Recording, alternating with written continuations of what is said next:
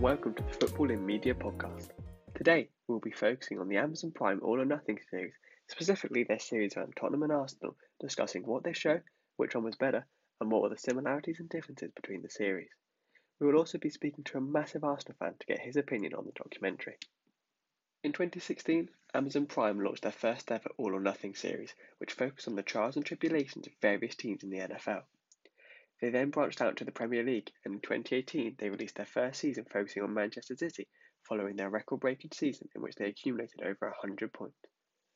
In following years, many more teams have had series focusing on them, including North London rivals Tottenham and Arsenal. Released in August 2020, the season based around Tottenham was filmed during the COVID season, where matches were paused from March to June. The series provides an intimate and behind-the-scenes look at the club's operations, including training sessions, team meetings and player interactions. The series also covers some of the key moments of the season, such as the sacking of manager Mauricio Pochettino and the hiring of Jose Mourinho as his replacement. The club had a very underwhelming start to the season, where they fell to 14th place in the league, despite finishing in the top 4 the previous year. As a result, manager Mauricio Pochettino was sacked, and in came serial winner Jose Mourinho. The series was fascinating, as nobody involved with the club expected their season to go so poorly. They'd aimed to win their first piece of silverware for many years and reach their potential, however, it wasn't to be. Throughout the series, conversations with key players are incredible to watch. Mourinho's chat with star Dele Alli is particularly intriguing, as years later his words came to fruition. Mourinho tells Alli he needs to work harder and not let his career pass him by. He tells him how he remembers when he was young and how life can disappear in an instant. It seemed Ali didn't listen to Mourinho, as 4 years later he's on loan at Besiktas in Turkey, struggling to get any minutes. The beginning of the series goes through the first couple of months of the season quite quickly, in a fast montage of misery.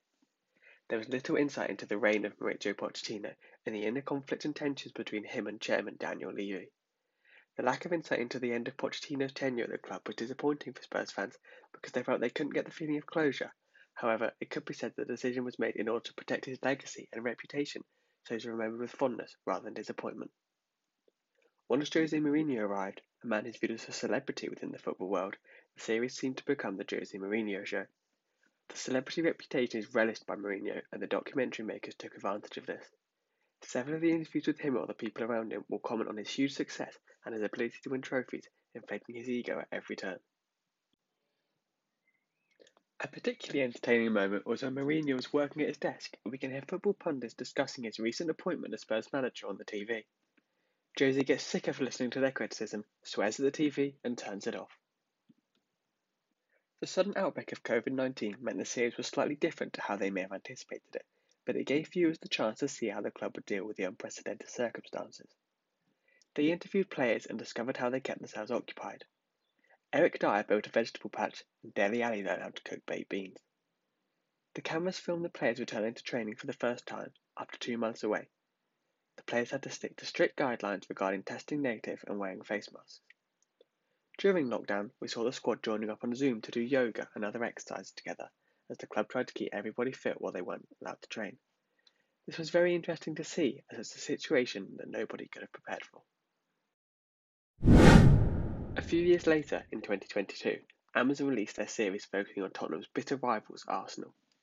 The series features interviews with key players, coaches and staff members, and covers some of the key moments of the season, such as Mikel Arteta taking charge of his second full season at the club, with expectations growing every year. Arsenal's season began very poorly, and the fans' anger was highlighted throughout the opening episodes, particularly during their game against Man City, where they were 2-0 down inside 15 minutes.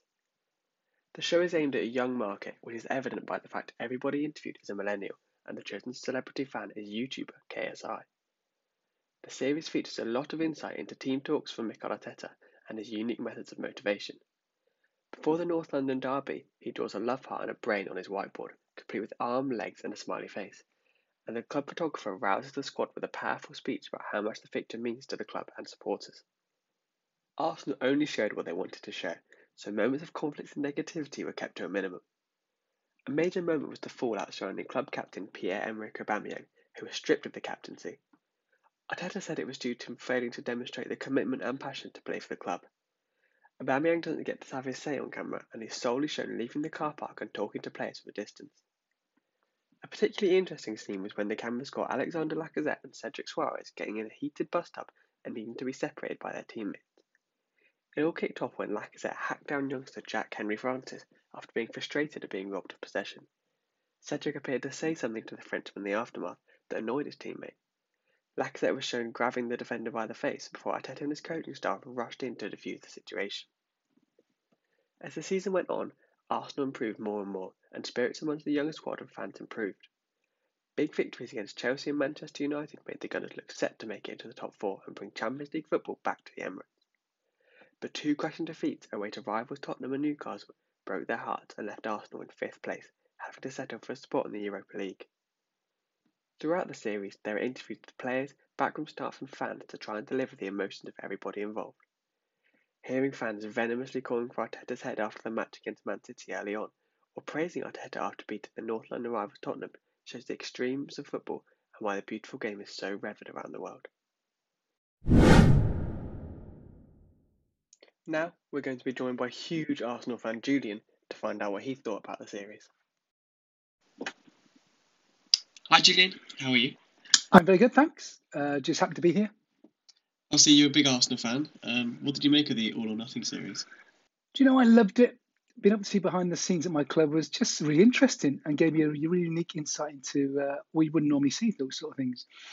It was great to see Arteta's team talk and motivational techniques. I suppose it made me see him in a totally different way.